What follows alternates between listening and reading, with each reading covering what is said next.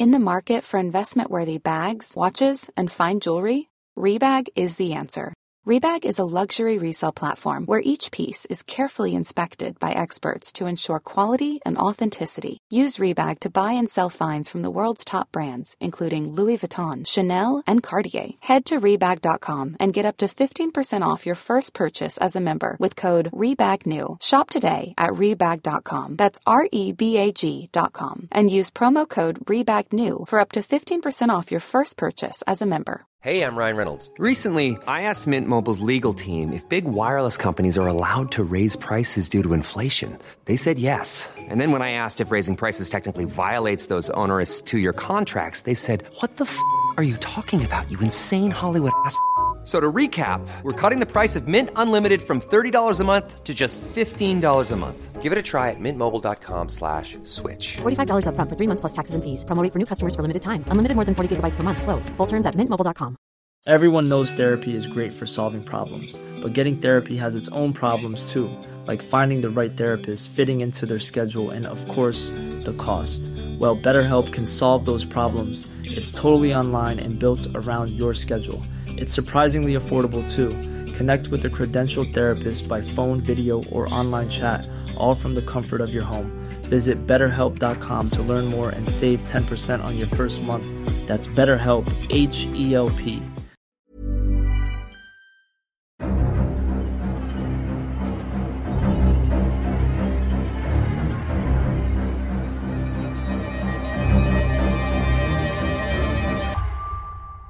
Welcome to the Trader, a Traitors podcast. My name is Matthew. I'm a writer working in TV development, and I am a 100% faithful fan of the multi-award winning hit TV competition series, The Traitors.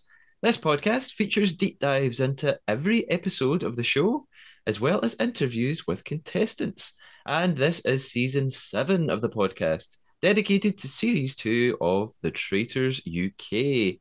Again, if you're wondering, how on earth could this be season 7? And by the way, season 8 is literally about to record later today. It's because the Trader has also covered Australia, seasons 1 and 2, Traitors US, season 1, UK, series 1, of course, Traitors Canada, and even Survivor UK. On every edition of the Trader, I'll be joined by a special co-host who'll help me break down an episode of the TV show, hopefully have some laughs, and maybe even betray me. My co-host today then is the returning presenter from episode 3 and every finale episode I've recorded, and the entire Trader seasons for Traitors Canada and Survivor UK.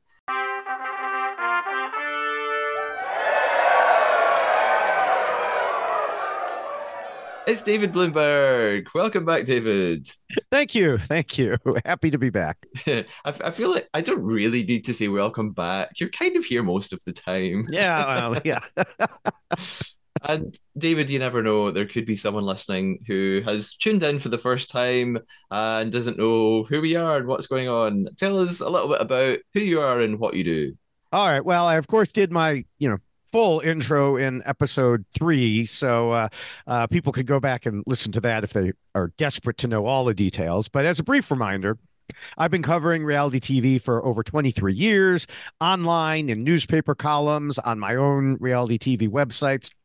Then I moved into podcasting, mostly on the Rob Has a Podcast network, and I've now done those for over 8 years for U.S. Survivor, as well as expanding into U.S. Big Brother for several years. And then, of course, I've been here. In addition, I post reality TV videos on TikTok, YouTube, and Instagram as @DavidBloombergTV, and I talk quite a bit about the topic on Twitter and really anywhere where anyone will listen. Yeah. And you've reminded me there, I forgot to mention this on the last couple of episodes maybe. Since you were on episode 3 with me and you spoke about social media and I said, oh, I hardly do anything. I've now joined TikTok. Well, the podcast has joined TikTok. Yes. So that's also at the Trader podcast. I'll mention it again at the end. But hey, you could watch little clips of the podcast there and some outtakes of me just coughing lots. So this is episode 6 we're going to talk about. I think this is a great one for you to come back for. Yes. We could have a little recap on some of the most important things that have happened since episode three. We've since we last spoke, we've seen the banishment of Brian, Johnny, and I think I'm about to say the person that just got banished in this episode. But that's I can say it now, right? No, we're going to talk about that later. Let's talk No, about we'll talk about it later. Brian and Yeah. Johnny. Yes. Any brief thoughts on the banishment of those two? Well, technically also Ash, I believe, because that Oh, technically happened. Well, no, it happened at the end of episode four no, actually. four. Yeah, so that's right. That weird cliffhanger thing. That was the dumbest cliffhanger ever. So let me start with that thought. That was just a dumb cliffhanger. And I disagree, but we'll maybe talk about that later. yeah, I mean we could talk about it, but I just thought, I mean, we know it's not a cliffhanger. We know what she's going to say. And it was funny because someone responded on Twitter when I said that was a dumb cliffhanger. And they said, well, she's going to say something or there's going to be a big reaction. And that's what the cliffhanger was. And then after that didn't happen, I was like, or not. And they were like, yeah, that was a dumb cliffhanger. Well, I think you're both right, and I won't go into it too much because if you've listened to episode Yeah. five, my guest Jessica and I spoke a lot about this actually, and we both felt that the call it a cliffhanger if you want. We felt it was sort of deserved. I think yes, we pretty much knew Ash was about to get banished and she was going to say I'm a traitor, but we kind of felt like the fact that it made people guess that something else might happen was reason enough in itself Yeah. to leave it like that. So it got people talking in social media, including me, speculating, oh, no, something else is going to happen. So that alone might be worth them leaving it like that. And moreover, they want to end every episode with something tense and exciting. And Right. because we already knew who was going to get murdered, there wasn't going to be any cliffhanger at Traitor's Tower, so this was kind of their only option to leave it. There was nothing I else mean, exciting to leave it on. they could have left it before the actual vote. I mean, once the That's people true. started voting, it was obvious who it was going to be. I just think it's better to not have a cliffhanger that leaves you let down afterwards. Because like you said, and like the person who was corresponding with me on Twitter said, like, oh, there's something big happening here, and then it's nothing. And Yeah, it's kind of like on the Amazing Race, at least especially the U.S. Amazing Race. There's a running joke after all these seasons where going into a commercial break, a team has these huge problems. Oh my gosh, are they going to be able to solve it? It's a huge cliffhanger going into commercial. And then as soon as you come out of commercial, they're like, oh yeah, we're done. Okay, we fixed it. And yeah. so it's always a letdown, and I, so that's how I felt sure. about this. I guess over time, if they relied on that too much, you Yeah. might get a bit of fatigue, and it would eventually lose its effect. I can see that. How about Johnny being banished? How did you feel I about that? I did not see that coming at all. I Yeah, thought he would be safe for a while. I mean, I figured the traitors would have to murder him. I thought he was such an obvious faithful and he was so well liked. I thought they were going to have to murder him. And I just didn't see everyone turning on him like on a dime. yeah. I was also surprised, and yeah, it seemed very sudden. Hmm. Because he got it was a very clear sort of banishment. So many of Yeah, them voted for him. Yeah, it seemed to spawn from maybe two people mentioning him as a suspect, and then everyone just piled on it. Very right, strange. right. So, we're going to talk about episode six from here on in. Before we get Okay, there, now wait, I did have one more oh, thought coming into this episode. okay, go for it. Sorry, it wasn't about a banished person in particular. Coming into the episode, thinking about Paul Yeah, and how he's been setting himself up. And I think, as much as everyone loves him, he's been doing a poor job by repeatedly talking about how he felt he would be targeted because of his popularity. And then putting himself in the dungeon and not getting murdered just made him look so suspicious. And I know he's managed to wriggle his way out of it for now, but we're already starting to see a few people starting to pick up on it that the forces have not gathered yet, but I just feel it's an unnecessary risk. There was no reason to do it. And I think he's gotten a little cocky. Now, we're not talking Australia season 2 Sam levels of cocky, but a little bit. Yeah, that's a comparison I've made as well. He's not quite at Sam level, but Hmm. I agree. I think he's become obsessed with, and the thing is that this vote that said he was the most popular wasn't really that important. It was part of a silly game where they all Right. answered a question. It could have just been like five people picked him, and all the rest were scattered amongst everyone. It wasn't necessarily an overwhelming majority of people that said that about him, but I mean, he's I suspect it obsessed with was it. between him and Andrew, but I think that, those questions accomplished what they were intended to between Brian and Paul. Yeah, They yeah, they got people thinking. yeah. And you think you're right that Paul has become really fixated on it and sort of is believing his own hype, Yes. and actually, it's not going to serve him well. And what he needs to be doing is downplaying his own hype. I'm not really that popular. That's why they're not coming after me. Yeah. And uh, so yeah, he needs to do something, and we'll get to that a little bit in this episode, I think. Yeah, I suspect he won't do the something that he should do. Hmm. Now, it is time to set up our own game of betrayal and deception. This is the Trader Traitor.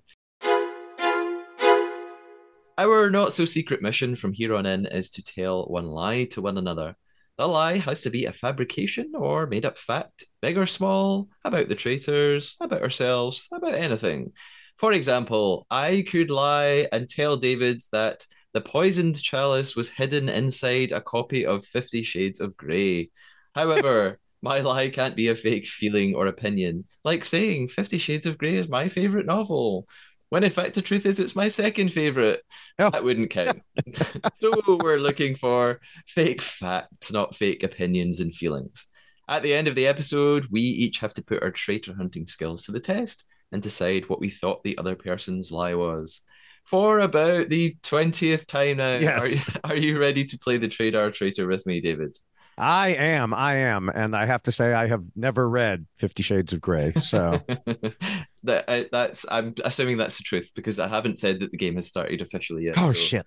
I mean, I actually have not read it either. Uh, in that case, our game begins now, and we are ready to dive into episode 6 of the Traitors UK Series 2.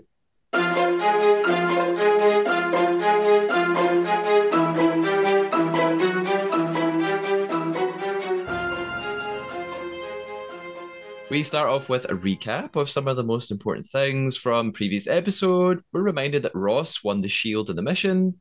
Johnny, of course, as we just spoke about, was banished, and Harry got really upset about it. Jazz seems like he's on to Paul, and he tells Harry about this, who then tells Paul. And it feels like in Traitor's Tower, the three people who are possibly going to be murdered are Diane, Charlotte, or Tracy. The episode properly begins then, and we're still at They do this sometimes, where they show us a continuation of Traitor's mhm. Tower. It's a little bit pointless. They kind of just say the same thing they already said at the end of the last episode. They've chosen someone, we don't know who, and they think that they've made a great choice because this person will confuse everybody. My prediction at the end of episode 5 of the podcast was that it would be Tracy. Again, you could completely fake this, David. What did you suspect would happen? My prediction was anybody but Tracy. Ah, okay. So, just being honest here. Why? We'll get into that. Okay, okay. Once we reveal who it actually Okay, was, okay. We can talk. drum roll, please. Okay. Although I have a feeling I might know what you're going to say. Maybe I'm wrong. So we start at breakfast properly then. There's some more lovely, beautiful scenery shots of Scotland, much different to how it actually is today here in Scotland. And it makes me feel like I really must go to Ardross Castle at some point. Ross comes into breakfast and he says that despite having the shield, it was a grim sleep. And he still has this feeling that he has a target on his back for being so vocal about his thoughts on the traitor. And I spoke about this already. I still don't understand this because I think, well, you were wrong though about the traitor. So why do you, I don't understand why Ross thinks he's a target. I mean, he might be a target for banishment, but he wouldn't be a target Yeah. for the traitors because, yeah, you just keep being wrong. Go for it. That's literally what my next note says. I've written in capital letters, unless he means target as a banishment target. So maybe he just didn't convey that properly, or maybe I just misinterpreted. I mean, Yeah, he probably did mean a traitor's target.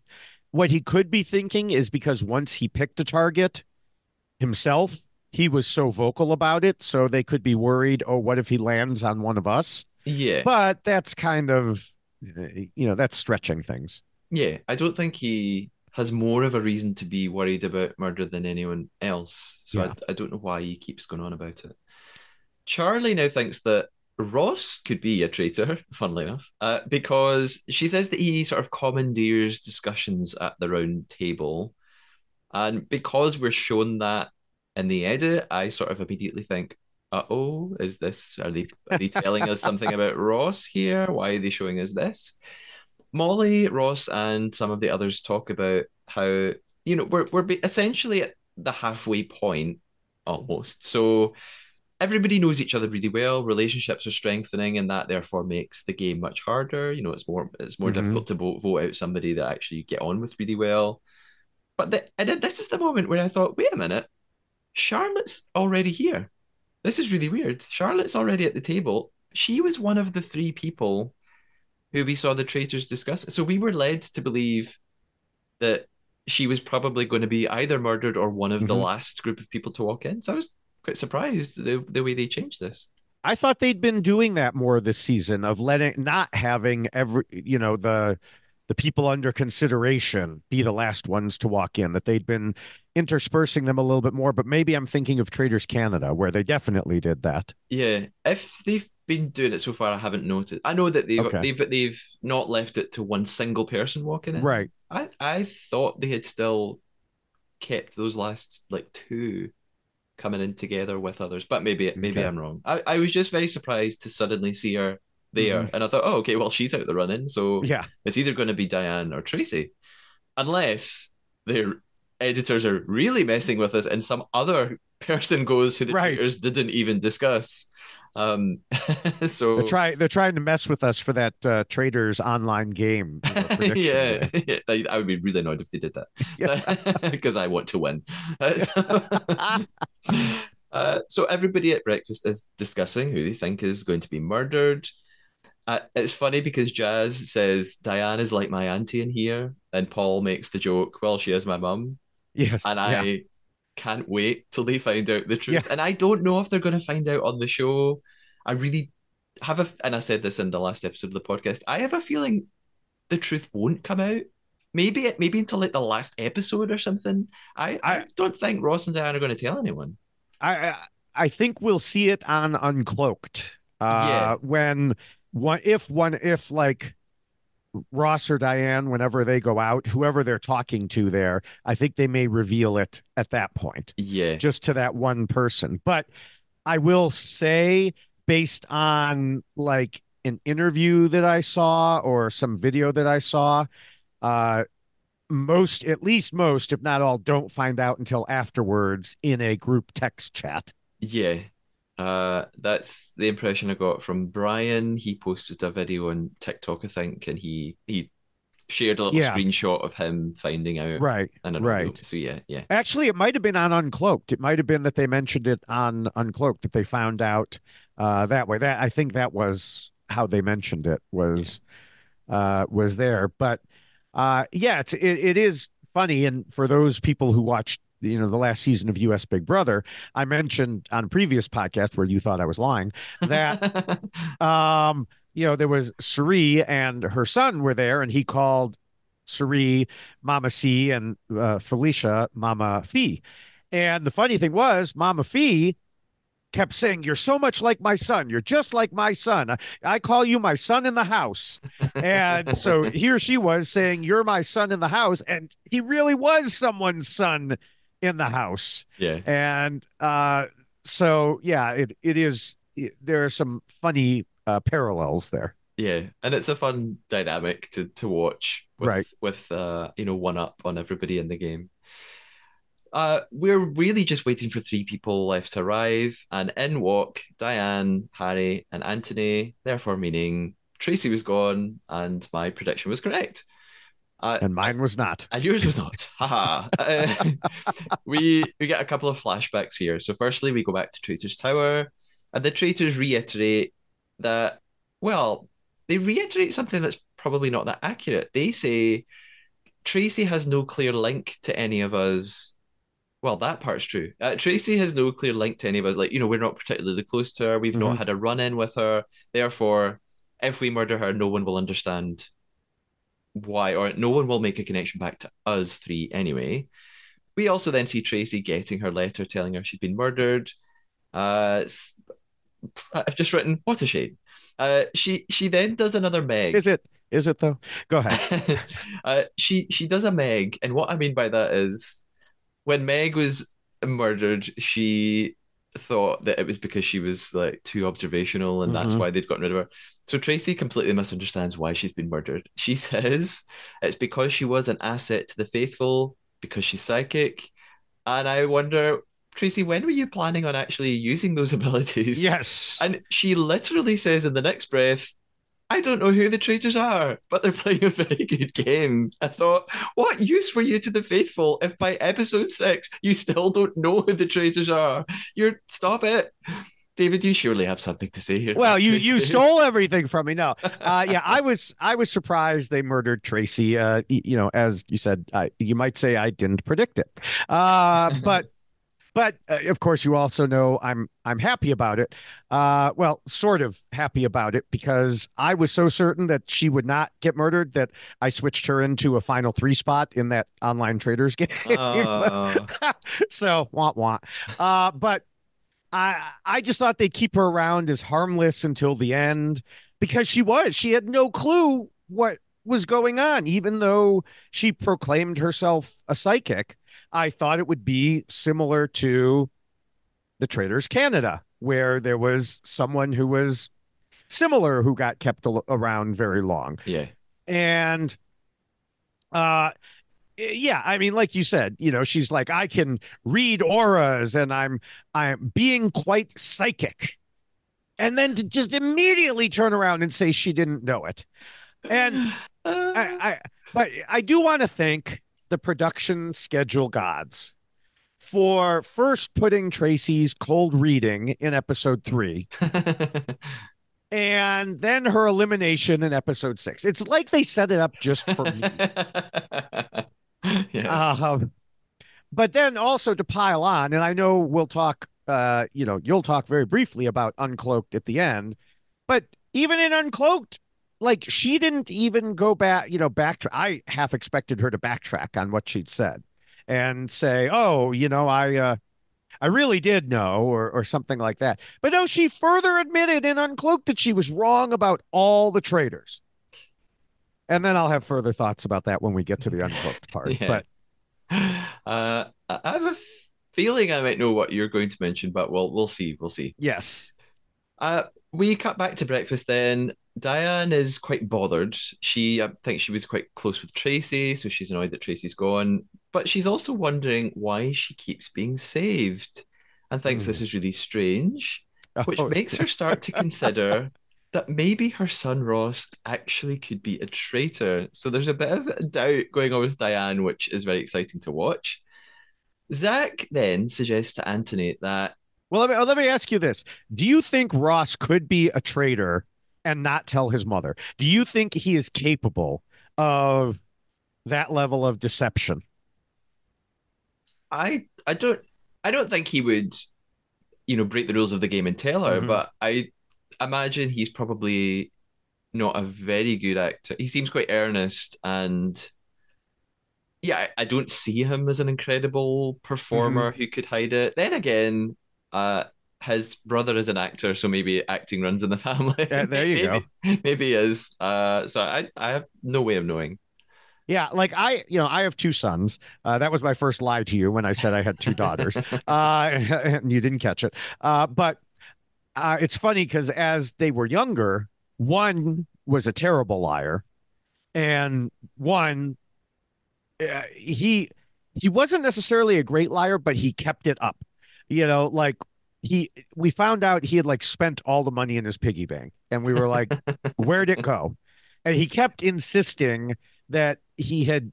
I don't even remember the exact thing that he had said. It was like I used it to buy lunch or something like that. And we're like, "No, you didn't. No, you didn't. No, you didn't."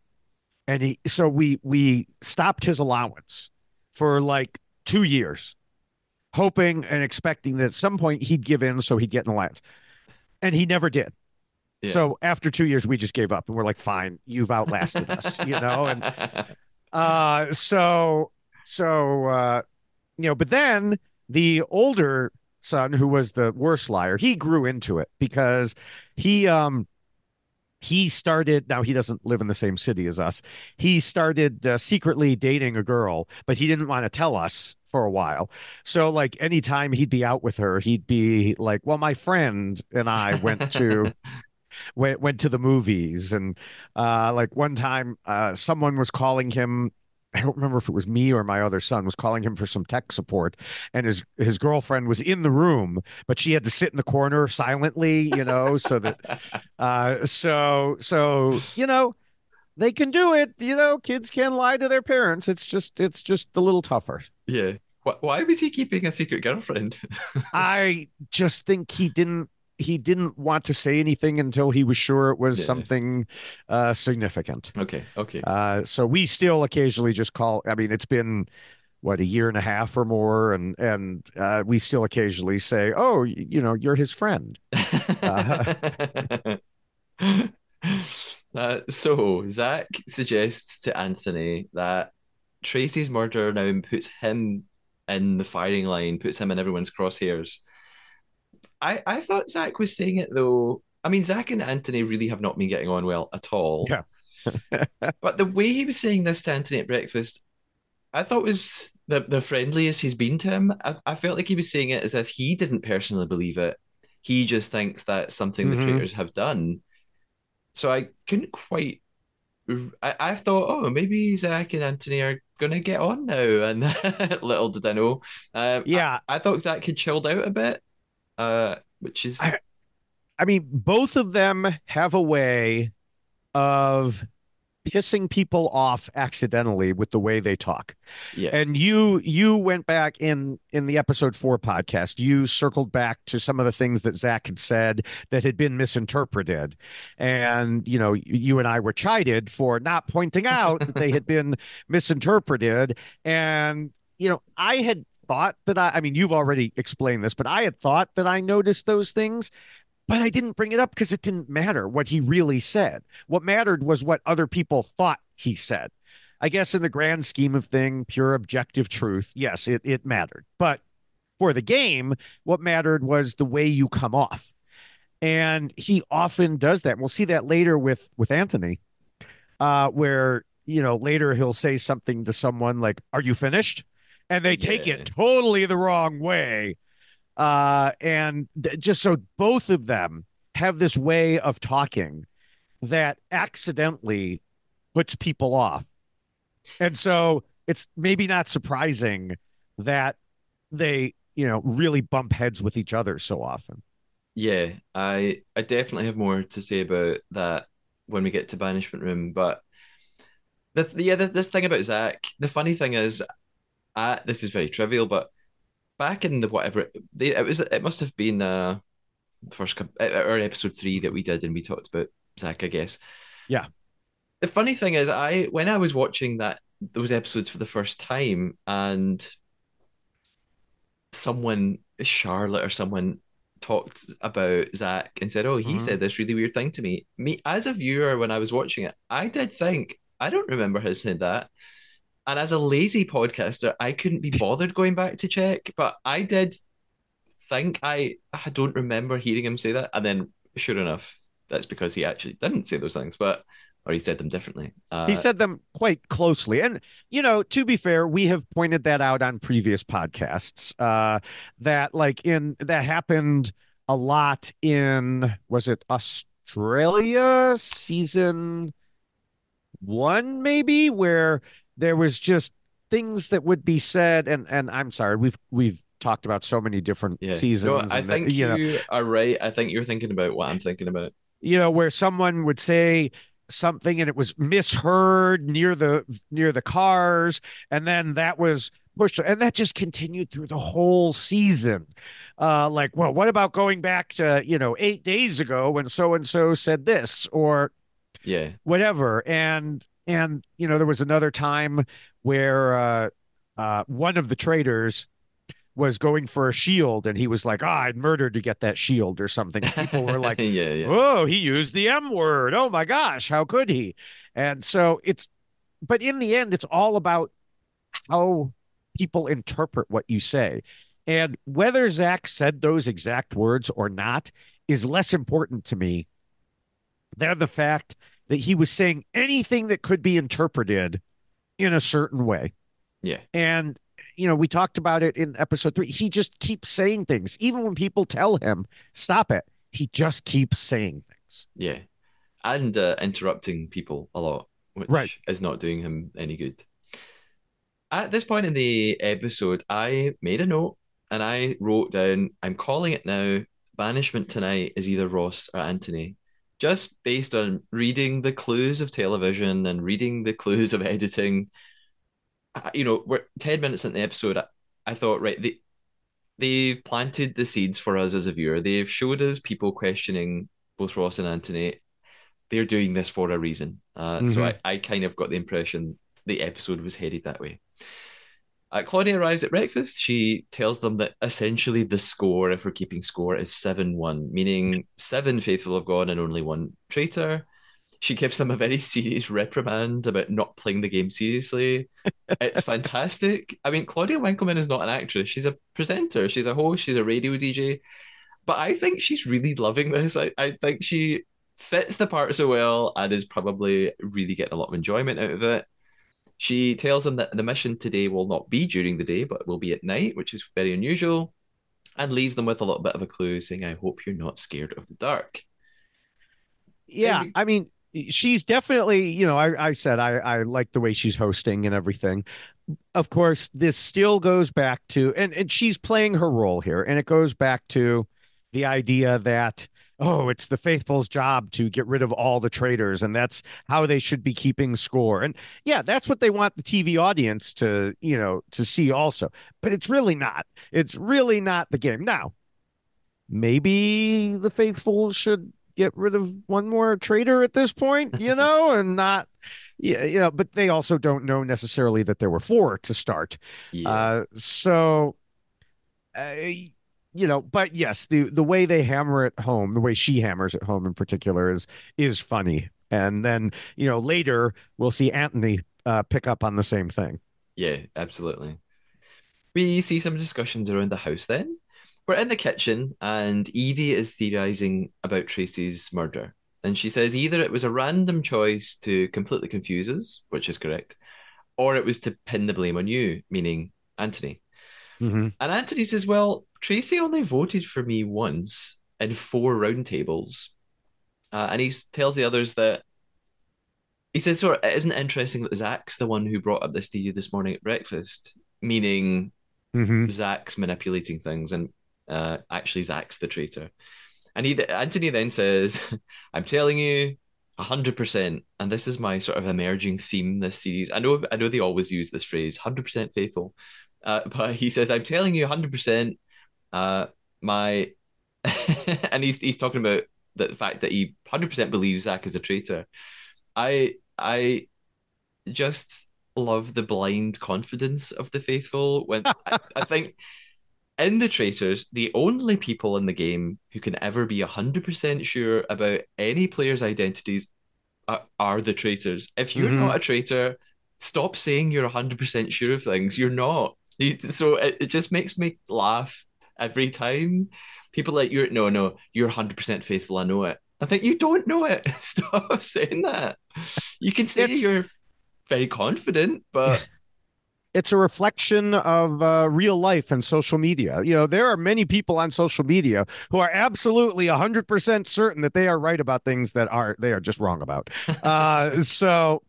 Maybe it's a reflection of our times. yeah, But yes, it is funny that if you look at the traders themselves when they're talking, they're acting the least certain.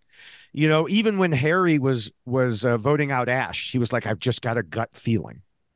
And Miles, oh, I never know which way to go. I don't have anything to go on. And Paul constantly, pointing in the most random direction. So maybe that's the clue is look for the person who doesn't say they're 100% certain. yeah. And the weird thing is, the traitors don't really have much to lose they can say whatever they want. Right. That a traitor doesn't have anything to fear by accusing someone 100% of something because that person they can't take any action back against them. So Well, they can't, but if they get voted out and they're a traitor, sometimes or they're a faithful, sometimes people will go, "Well, you were really backing that person was I a guess, yeah, faithful." yeah, But then again, what was it? Zach said before they voted out, who was it? Was it Johnny or was it before Johnny? I don't know. He said, "Well, and if it turns out they're a faithful, you can come after me next." yeah, yeah. He did. And then they didn't. You So Yeah.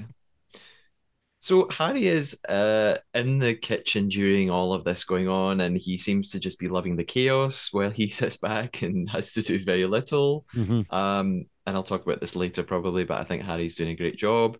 Yes.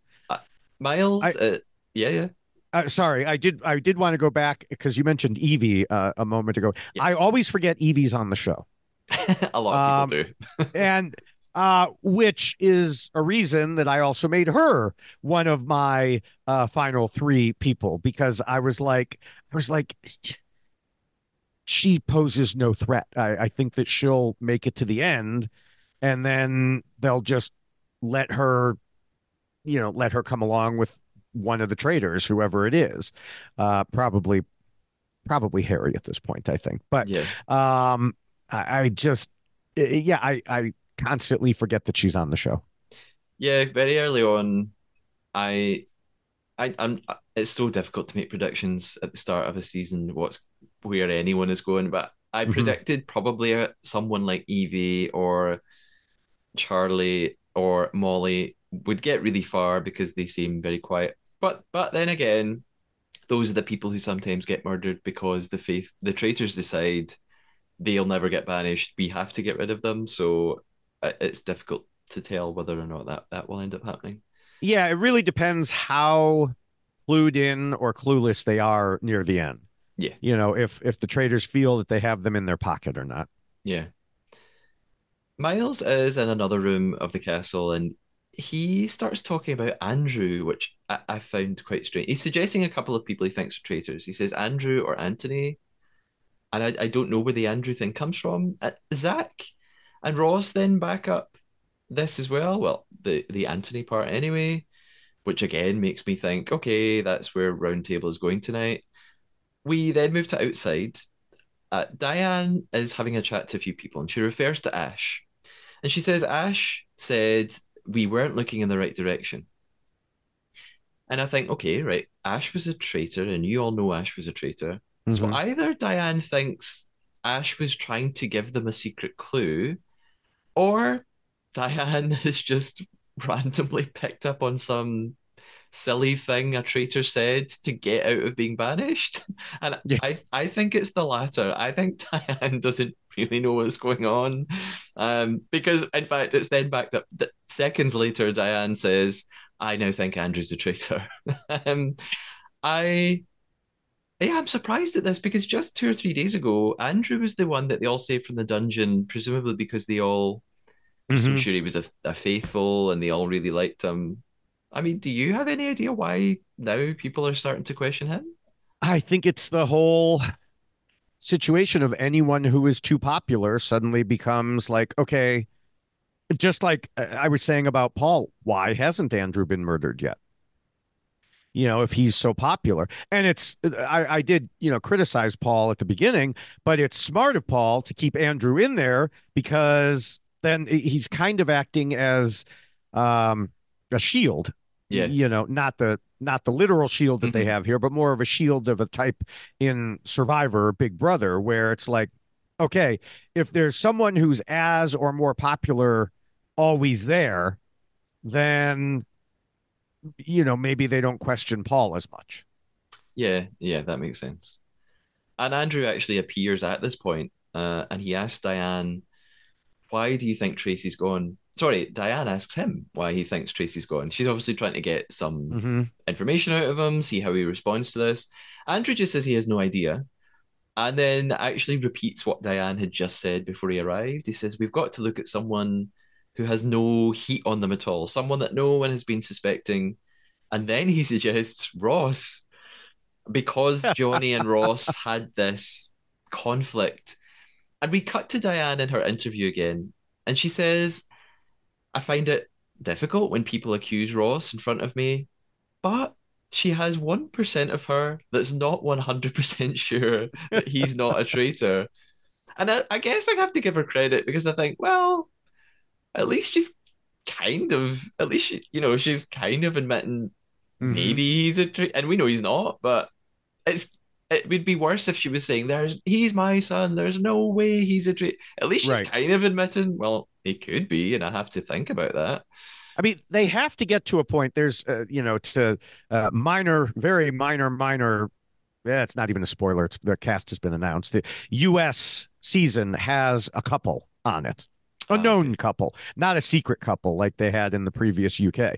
And they keep doing these things, and at some point, they have to make one person a traitor and one not, whether it's mother and son or a couple, or it's like, come on, at some point it has to happen. Yeah. Uh, yeah, I think I like it.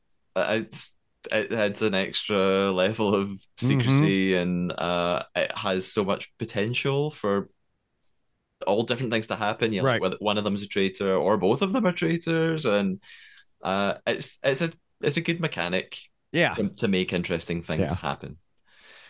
Before I move on to the mission, I will just own up to something at this point. I will be very honest. My theory from the last episode has been debunked. I had this theory at the end of episode 5 about Diane. I thought there was a moment at the end of episode 5 where Diane had suddenly caught on to Paul. I thought she was overhearing other people talk about Meg's murder still and saying something about, yeah, isn't it weird that Meg got murdered? We never figured that out.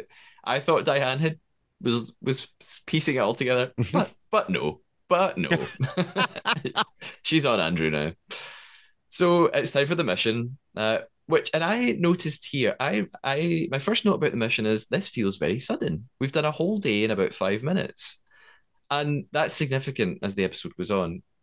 We arrive at a graveyard for the mission, and we've had cemetery tasks before. This Hmm. it's all set up really well. It's very creepy. The music's working. It's quite a it's a great set piece. It's Yes. very dramatic and Yeah. dynamic. Some of the people coming in are like, oh, it's dark and we're at a cemetery. It's like, it's Yeah. not a real cemetery. I mean, even if it were, okay, but it's not. It's not what? Yeah. They're not really Oh, robbing other people's graves. oh It's man. shocking. There is £10,000 available here. Apparently, they have 15 minutes to do it. This is one of the times that I might believe the time limit. I Hmm. generally think the time limits aren't real, but maybe this one is. They basically have to run around, smash open a bunch of graves to find money. One of them has a shield in it. However, there is a twist. It's not that easy. There are two big spotlights, these beams of light moving around the fake cemetery, and they have to not get caught. So don't be caught in the light. It's very video game to me. There are often missions like this in video games. So it's good for. It also reminded me of Squid Game a bit too, Yeah. like the And sort what, of red light, green light. yeah, Uh, yeah. I mean, to me, it felt like a combination of the prior graveyard and art heist mission. So they had spotlights instead of lasers. So um Yeah, I just, found that's how I looked at it, was that combination. I will say, when you say they had 15 minutes and it's real, I think that there were definitely pauses each time someone got knocked out, Yeah, because much like in Squid Game, Red Light, Green Light, in the reality TV version of Squid Game, uh, that lasted like 7 hours. yeah, And it was because they had to look to see, okay, who actually moved, who didn't move, etc. And I'm sure while we saw the obvious times and it would turn red and everything else, I'm sure that they had to, in the moment be like, oh, wait, did that clip them? Did it not? Etc. So I'm sure there were pauses in there. yeah. And of course, Studio Lambert are the same production company who makes Squid Game: The Ah, Challenge hmm. and The Traitors. Charlie is the most excited about this game and the first out, which Yeah, really made me laugh. Zach gives some great advice to the players during the game. He says, "Do not get caught." Thanks, Zach. yeah, We hadn't yes, thought of that. yes. Miles then does this interesting thing. He takes on this leadership kind of navigator role, which is really strange to me because just in the last episode, he said he wasn't good at being in charge. He said, "Oh, people keep just like nominating me as the leader of the challenge. Last time it was the big catapult, and they give him the instructions." And he acted like he felt uncomfortable about that. But now he's going along with it, and he decides to stand at the side and just shout silly instructions at them that aren't really helping anyone. Now I do have to interrupt you here, because that was not a catapult. That was a trebuchet. I, I said this on the podcast. I didn't know that, but someone, Ivan from series one of the Tracers, who's a really big game player, Hmm. he corrected lots of people on X. And Well, so did I think Zach. I think it was Zach. It was either Zach or Ross. Those are about the only two people that are on Twitter that I follow from this season. I think it was Zach. It sounds more like a Zach thing. He said the whole time I was thinking that's not a catapult, it's a trebuchet. I I didn't even know how to pronounce that. I thought it was Trebuchet, but it's Trebuchet. Okay, Yeah. I was close. My favorite part of the mission is actually Claudia. It's just Claudia screaming at them. Yes. So that's the note I have. I thought it was funny that Claudia helped as much as Miles did in terms of yelling when the spotlight was coming. Yeah. I mean, she probably shouldn't have, as the host, been giving advice, but I mean, her advice was better than Miles's was. And it's like, yeah, look out, the spotlight's coming. And Paul was just getting so annoyed. It's like, yes, we can see, it's a big light. We see it. Yeah, and screaming like "move left" means something different to every person who's Right. on it. Right. Their left is different for everyone. Yeah, Claudia made me think of like a mum at sports day at school, just like screaming at her kids. Uh, I, you mentioned Paul actually, and I noted that too. I thought it was really interesting, and we've probably spoken about this before, but Paul's annoyed with Miles because he says he's not getting involved in the game enough, and he says, traitor or not, that's not being a team player. It's it's not the first time I've noticed Miles seeming to not do very much in Hmm. challenges. In the watery bridge gold nugget things, there was a shot of him just sitting on the ground doing nothing. But the question I want to ask, and the interesting thing to me is, does it matter? Does being a team player or being good in the missions matter in this game? I have an answer to this, but I want to know what you think. So I would say theoretically, yes, because in theory, you want to keep the people who are going to add money to the pot so that you can then knock them out and take that pot, if you're a trader. Um, so it's really great if there's someone who is physically good and not that bright, because then you can just use them, and take the money from them at the end. Uh, eh, so I do think it matters. I think we've seen in previous series where someone was really bad at challenges, and so they took them out for that reason. Um, I mean, if you're mediocre, then you're probably okay, because I think, by definition, most people are mediocre. For the bridge one, Miles did try, And he failed miserably, and he even said, "This is not for me." This is, he was not built for that type of challenge. But in this one, he should have been in there actually helping to dig and to, smash things rather than standing up there and saying, "Hey, there's a spotlight." Yeah. I think I have a similar answer to you in that, although one thing I might disagree on is you said it's a good idea to keep people around who are good at the challenges because it raises the prize pot. However, on this show, these it seems like they just win every time. Like it's very rare that they fail a mission or don't win lots of money. So I sort of think they produce the games in such a way that they're probably always going to win something. So I don't know That's how true. much That difference it Yeah, makes. But my broader answer to the question is it it doesn't really matter to the game whether or not you're any good at the challenges, or it shouldn't matter, but it does matter. hmm So it doesn't when you sit at the round table and you vote for someone, you're supposed to vote on someone that you think is a traitor, or you're supposed to be clever and hmm figure out who the traitor is on your own and then vote them out much later on in the game. I don't think you're really supposed to vote out who you think's not good at challenges. But the reason I'm saying it does matter is because people are stupid and Yeah, people, or maybe I shouldn't say that. It's human.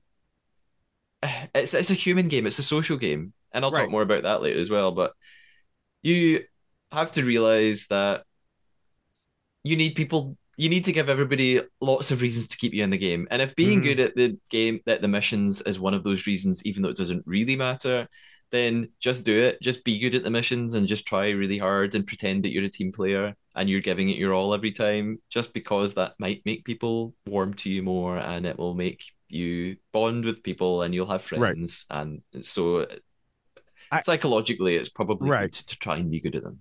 Yeah, I think that being bad at the missions is especially worse in like the first couple because people are looking for any reason. Yeah, yeah. And if you fail miserably at whatever you were doing in the challenge, in the mission, uh, and people notice it, then they're going to be like, huh, we don't want, however many more weeks of this. So let's just get rid of them now. Yeah, that makes sense. I agree. So I do want to say in this mission, we were talking about Claudia and she also did something else. She spoke for all of Twitter and most of social media when she said, Diane is a superstar. Yes. Yeah, I have written something similar. I just wrote Diane is a machine Yeah. until she gets caught, but she's Well, so good. She's 63. Yeah, Claudia says she's a rock star. She's fantastic. So well done, Diane. And I think they talk about it on Uncloaked as well a little bit. As well as the money, Jasmine gets a shield, which is actually the second time she's done this. She did it in hmm episode 3 with the scarecrows. I felt like the mission actually was playing out in real time almost. It felt like it lasted really for about 15 minutes. It was I mean, I was enjoying it, but Yeah. I noticed that they were giving it a lot of attention. hmm Anthony and Zach are the last two left, which I thought was really appropriate because they just butt heads so much. And Anthony again says this thing. He says that being strong in the missions might save him. And I thought, I guess if subconsciously it makes people like you for that hmm reason, but I don't think it's going to save you, Anthony, at all. Uh, my yeah, I wrote some more notes about how. Oh, actually, I had a thought about the missions, a final thought, like a sort of Jerry's final thought. I I quite often make fun of them and I say, oh, I don't need to take notes now, they're not important, who hmm cares? And I think the consensus amongst most viewers is this is the part of the episode they care the least about. Yes. But I did sort of try and think of it from a different perspective, and I thought, well, from the players' perspectives, this is probably the best time they have. Like this is the time of each day that they can kind of relax. They're not Yes. really thinking about who's a traitor. And maybe that doesn't matter for us as a viewer, but this is, round table can't be enjoyable. This is probably the point of each day that they live for, and they think, do you know what? I just want to go and do a mission and have fun for the day, and we don't need to theorize about who's lying. And probably for Claudia and the crew, I'm sure it's really hard work for the crew to set Hmm. everything up, but it's probably fun for them as well to just like watch a game play out. So I have to give it that. Yeah, and they're all on the same team. This isn't like the mole where the mole is working against you. The traders are still working with the faithful here to get that money in the pot. Yeah. So, yeah, you can definitely let your guard down a little bit in terms of just, do it. Everybody's supposed to be working together. Now, when it's team against team and you're fighting for shields, that brings a little bit into it. And I will say I was surprised because this was actually one mission when it might have been possible to hide who won the shield. That's exactly what I was going to say. Yeah. And but then Claudia went ahead and called her out. Like in previous times, she said, "Does anyone want to admit who got the shield?" In this case, she was like, "Jasmine got the shield," and it's like, okay, well, just call her right out there. Yeah. Yeah. Even though I said my final thought was the other thing. No, this is my real final thought. That exactly what you said. Claudia just tells everyone that Jasmine found the shield. Yeah, I just thought it was interesting that she didn't get the choice to hide it. I mean, do you have any thoughts? Why is this the case? I don't know. The only thing I can think of that's possible is if she asked and Jasmine said yes, and then she announced it. But the wording would have been very weird if that were the case. So I don't know. I don't know why she just announced it that way.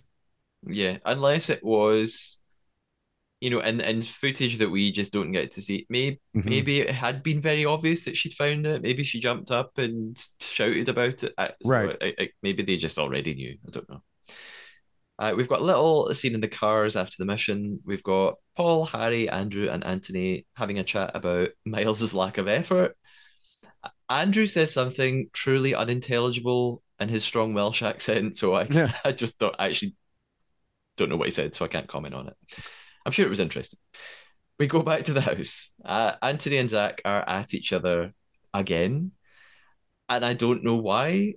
They've both completely shifted their attention from Paul because both of them separately had suspected Paul was a traitor before now, and they've just abandoned it and they're going for one another, which is very frustrating to watch. I think it goes back to what we were saying earlier. They're just the same type of people, Yeah, and those type of people butt heads. And at one point, I know that, in my notes, I can't remember if he said it before the game or in the roundtable. So I apologize if I'm jumping ahead. But Zach said, I feel like I've been running my mouth way too much and I'm an easy target.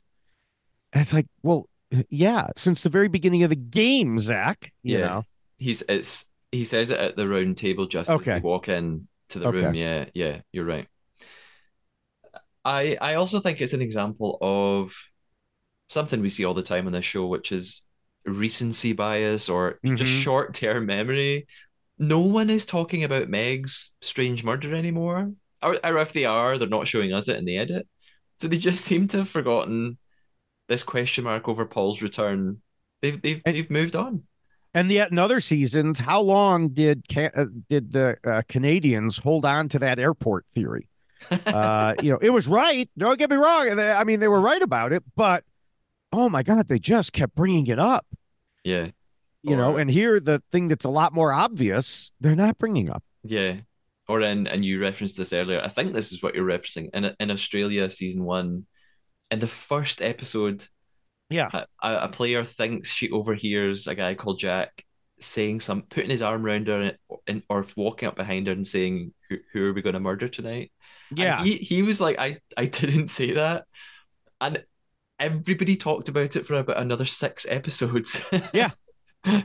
And by the end, even the woman who said it was kind of like I don't even remember what I heard now. I don't know, but they couldn't let it go. Well, and it had spread too. So it wasn't just her, but then other people were saying it and they were acting as if it was gospel, even though it was like third hand. you Yeah. know? And then questioning her and saying, did you make this up? Are you the Yeah, traitor? right. Harry feels like he says he's like actually like Harry Potter because he's wearing an invisibility cloak because no one is looking at him at all. Andrew even tells him explicitly again, the second time in the episode, he feels like Harry's 100% a faithful. 100%. Yeah, 100%. Harry then makes this he makes this what in my opinion is a terrible argument, but everybody else just eats it up. He says, "Look, even if we get rid of a bad faithful tonight, I'm okay with that because we're just making the strongest team." And I think it's nonsense, but he's a traitor, so I can forgive him Yeah. for just making this up and everyone else believing it. Like Andrew just nods along, like, yeah.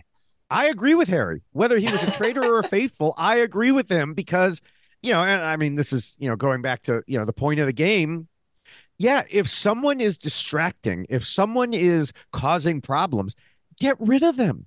We saw it happen in New Zealand too, where someone was like, look, I don't care if you're a faithful or a traitor because you're just, you're a bad faithful.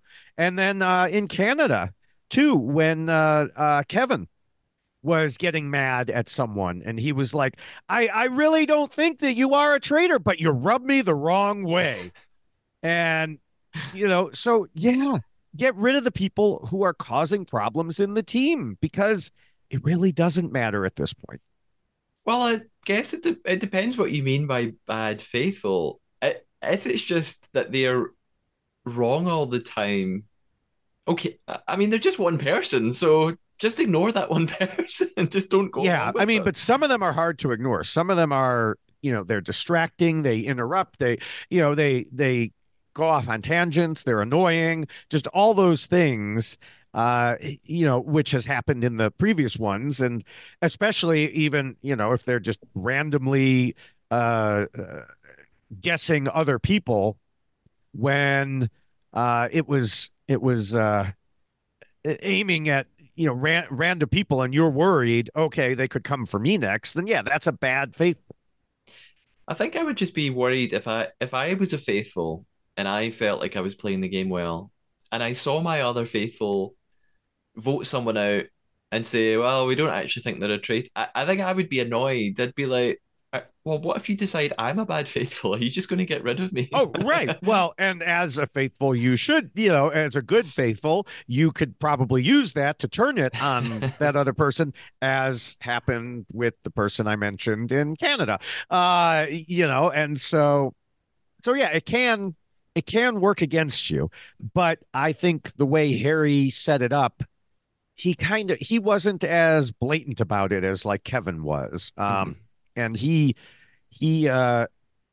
therefore, he just kind of planted the seed as to who who what the term was, and watered the seed a little bit, let it grow. Yeah, and he is so. I used this word already, but appears earnest. He appears Mm-hmm.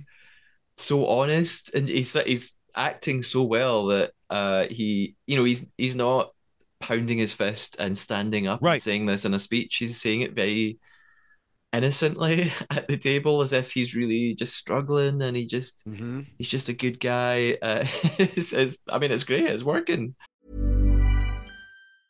Ryan Reynolds here from Mint Mobile. With the price of just about everything going up during inflation, we thought we'd bring our prices down. So to help us, we brought in a reverse auctioneer, which is apparently a thing. Mint Mobile Unlimited Premium Wireless. How to get 30, 30, bit to get 30, bit to get 20, 20, 20, bit to get 20, 20, bit to get 15, 15, 15, 15, just $15 a month? Sold! Give it a try at mintmobile.com/switch. $45 up front for 3 months plus taxes and fees. Promo rate for new customers for limited time. Unlimited more than 40 gigabytes per month. Slows full terms at mintmobile.com. Everyone knows therapy is great for solving problems, but getting therapy has its own problems too, like finding the right therapist, fitting into their schedule, and of course, the cost. Well, BetterHelp can solve those problems. It's totally online and built around your schedule. It's surprisingly affordable too. Connect with a credentialed therapist by phone, video, or online chat, all from the comfort of your home. Visit BetterHelp.com to learn more and save 10% on your first month. That's BetterHelp, H-E-L-P. A little bit after this, we see Zach talking to Jasmine. Apparently, they're really close. I hadn't picked up on that friendship. And Molly's there as well. He's talking to her. Zach says he's paranoid because he thinks Harry, Andrew, and Anthony are all coming for him, and he would be correct to think that. He also thinks if Andrew doesn't attack him at the round table, that's going to be weird. I assume he means.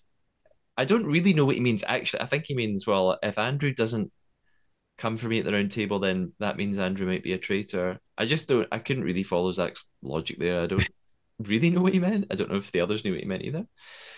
Claudia talks to us then, the viewer. She talks to us about the approaching round table. And I notice at this point that there are still 30 minutes left. And I mentioned this earlier that I thought the mission happened very quickly. Well, I mean, it lasted a long time, but it happened quickly in the timeline of the episode. Right. So I knew something weird was going on. I thought something big is coming because it doesn't take half an hour to do a round table. So I already was excited about that. I thought we're going to get a round table and then something's going to happen, or maybe we're going to do some sort of like dinner party event like happened in series one. So I knew something strange was going on in terms of structure, and I was right. We move on to the round table then. And this is where going in, we heard what you mentioned about Zach. He said he realizes he's been running his mouth too much. Yes, Zach, you have. Claudia tells them that the prize total at this point, which I truly haven't been actually paying attention to until this point, which tells you an awful lot about what's important in this game as a viewer, the prize total is £49,550. There's a shot of Jazz at the round table, and I realise here he's actually had no screen time this episode, which I'm really surprised at after episode 5, because episode 5 ended with, I think it was episode 5, with him talking to Harry. Yeah. The only screen time I saw of him was pretty much when they were walking and he said, "Hi, Jazz." And I'm like, wait, you're Jazz. Oh, he was talking to Jasmine, who they're also calling Jazz, which isn't confusing at all, Yeah. It's like a Charlie and Charlotte. I'm sure at one point I had someone called Charlotte, or she introduced herself as Charlie or something. So that episode 1, that confused me a little bit. I'm still not sure who Charlie is. So, Most of Twitter is not sure who Charlie or Evie are. Evie's Scottish, so that's identifying her to me. So when Charlie speaks in an English accent, I mean, I do know, I can tell them apart, but Evie's just given so little attention so far. Yeah. But when she speaks, she's Scottish. But yeah, Jazz. She's not Scottish when she doesn't speak. She's only Scottish when she speaks. Well, yeah, when she doesn't speak, I'm not aware of her. She's invisible to me. She's wearing Harry's invisibility cloak. But yeah, I was surprised that Jazz. I just thought Jazz was going to feature. So more of this episode would be about Jazz and Ellie and Paul. Yeah, and it really didn't end up being. I think he's trying to quietly gather his forces, you know, and I think next week. I mean, I know there's 3 episodes, so I think next week we will see the emergence or the murder of Jazz. Yeah, and even later in this episode, Jazz does come to play a bit more, but it was just up until this point I was surprised. Charlie goes first at the round table. She targets Ross because of his conflict with Johnny, and because he apparently said this strange thing to her. He said, "Please don't tell Johnny," in some conversation that they'd had. I assume what she means is Ross said, "I think Johnny's a traitor, but please don't tell him." The context wasn't completely clear. Ross defends himself by saying, "Well, look, what can I say? I was 100%, here we go again. I was 100% sure it was Johnny. That's all it was. I was just so certain. And so I didn't want it to get back to a traitor that was talking about him." Harry then speaks up and he says he's going to go for Zach tonight. With another strange explanation that I couldn't follow. I found it to be sort of waffly non-speak, but it works again. Like Ross nods along and agrees, and I think, well, Harry is working. He's doing it. Well, he's showing his honesty by saying, "I'm not just blindsiding my target here at the round table. I told them ahead of time that I was coming for them. That's how nice a guy I am. Yeah, yeah. So it's very effective. His reason for going for Zach is that he thinks Zach's kind of, or Ross, I think maybe says this, that Zach's just always throwing too many different ideas out there and he's very confusing and he contradicts himself. Mm-hmm. Meanwhile, Paul has said nothing so far and looks very pleased that there is zero heat on him whatsoever. Zach says, well, it's just normal to change your mind from day to day. That doesn't mean I'm a traitor. And Miles chips in a little bit here. He questions Zach further, and Charlotte does too. So there's definitely heat on Zach, and he's probably going to Mm-hmm. get some votes. Diane then jumps in with this really strange, to me, unexpected defense of Zach. I don't know why she's doing this. I found it very odd. If anyone, I would have thought she'd want to protect Ross at all Yes. costs, and not necessarily by verbally defending him, but I thought if she sees people attacking someone that's not her son, just let them do Right. it. Like, and again, you used the word shield earlier. I thought, well, Zach is like a metaphorical shield for Ross here, so let him be that shield. I was surprised that she stepped in this way. I don't know. She then turns to Andrew and says she suspected him from the beginning. And I thought, really? I genuinely feel at this point Diane has been in quotation marks certain about 12 different people from in the game. Like, she's got someone new every day that she's 100% convinced about. Charlotte suggests then that Andrew is behaving the same way as Ash did and gives more sort of rambling, unclear explanations. Jazz also comes for Andrew, and I am very confused for a moment. But then, thank goodness, he also Mm-hmm. turns to Paul and he says, I'm still not quite settled with you. And he brings up Paul's popularity and the strangeness around him not being murdered after the dungeon. Hooray. They've not forgotten, or at least Jazz hasn't forgotten. Yeah. One person has One forgotten. person. They have a bit of back and forth, and Jazz sort of backs off very quickly, which on one hand is disappointing, on the other hand is maybe just very wise. Yeah. Because if no one else is going for Paul, why be that one person standing out? Right. Right. Jasmine now wants to attack Anthony, and there's a real almost argument here. She says he's completely different to when she first met him on the train platform. And actually, as a viewer, I can see this, and I can understand this impression of him, that he's so intense all of the time. And this is where, David, I have to refer to you. This made me think of you and your Survivor rules. Because one of your rules for Survivor is that you have to play the social game. Yes. And I just couldn't stop thinking about that here as Anthony then goes on. He's in traitor hunting logic mode. He's not in making mode. And underneath the surface, it's great to be in traitor hunting mode. But people need to like you. And no, they just don't like him because he's too assertive and he's too intense. He And doesn't. he's so intense. He reminds me of a former employee in many ways, in that he's so intense when he's talking to you and when he's questioning you and saying things to you. And his eyes, just, he has these, there's no better word, intense eyes when he's looking at you. And it just looks, it's a little bit scary when he's doing that. And yeah, I had an employee like that, and he wasn't necessarily the best employee. And so when he would like defend himself or question things that were told to him, I mean, Anthony really does remind me of that employee. And it's, like I said, it's that combination and, like you said, the intensity. But even beyond that, the assertion, and I hate to even say this because they actually mentioned it on Uncloaked, which, hey, they got one thing. But there is a difference between, yes, the first 2 minutes when you meet someone on the train and in the heat of the game. Yeah. Everybody should have changed by then. You are not the same person. And so to say, oh, you're different than you were when I first met you. Yeah, everybody is. Yeah. So that's kind of a silly assertion to me. But you're right. He does not play well with others socially, much like Zach doesn't play well with others socially.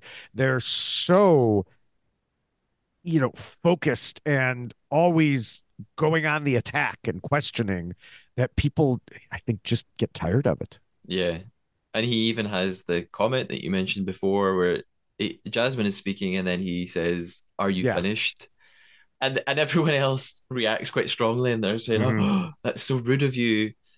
And Yeah. he's saying, "No, I was asking a literal question. I didn't want to interrupt you." And it was probably a bit of both. I think he genuinely Yeah. was asking, "Can I speak now?" But was But his annoyed. tone, Yeah, yeah. yeah, his tone, and like I said, again, it reminds me of my former employee. It's just, yeah, his tone came off of, "Are you finished?"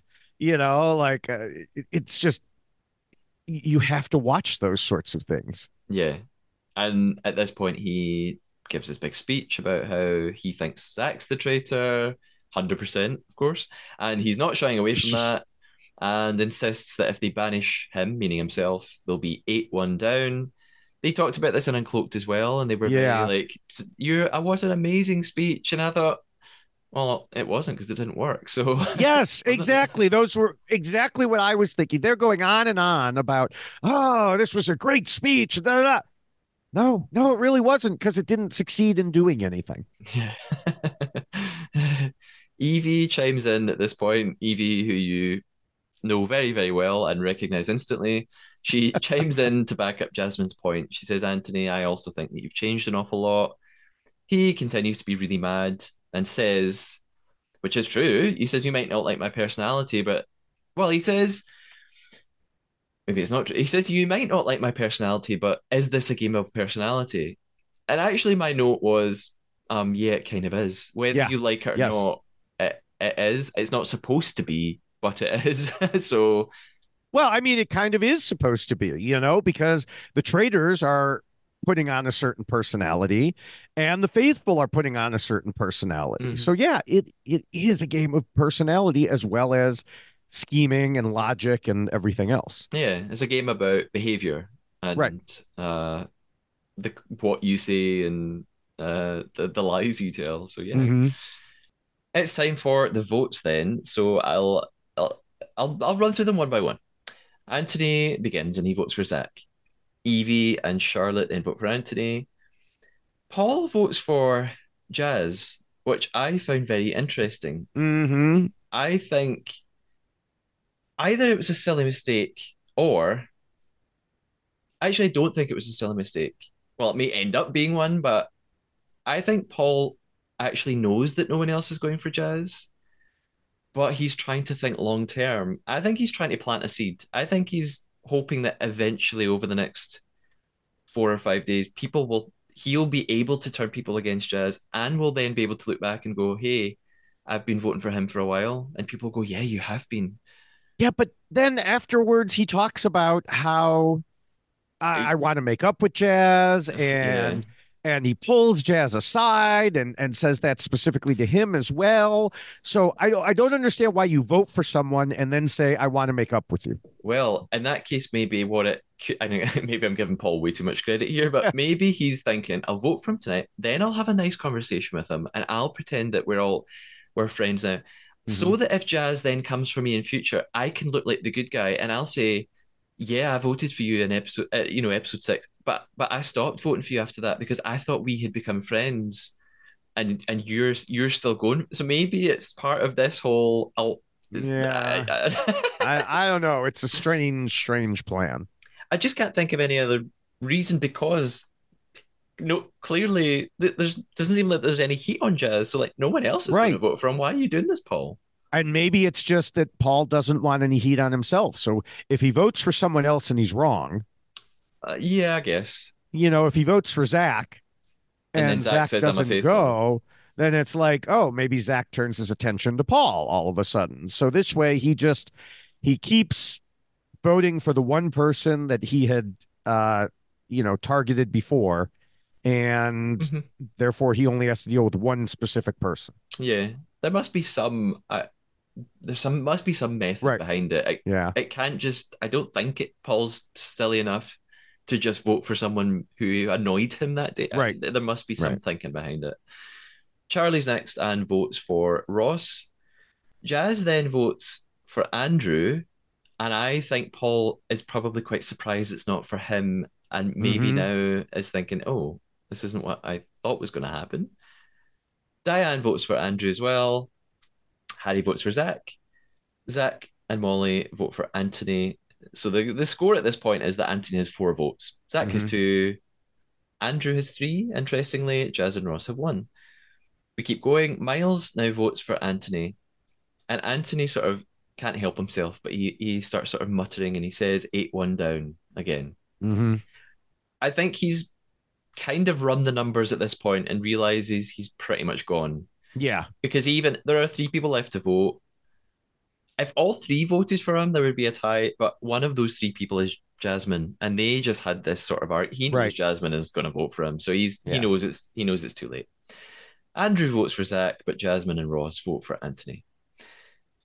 Still, I sort of paused here and noticed there are 17 minutes left.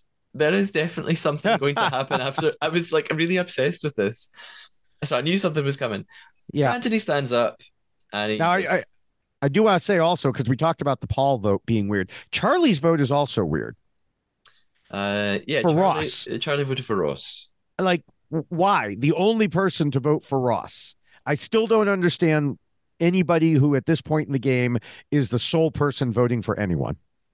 Yeah, I think she must have just misread things. So she spoke first and talked about. I think she thought other people were Would maybe jump like on board. nodding along. So I Mm. think she just misread it and I thought guess, at yeah. least a couple of other people were going to go for Ross Yeah. too. But yeah, maybe she did her bit at round table, sat back and stopped listening, and half an hour later went, "Oh shit! What? I wasn't paying attention." Yeah.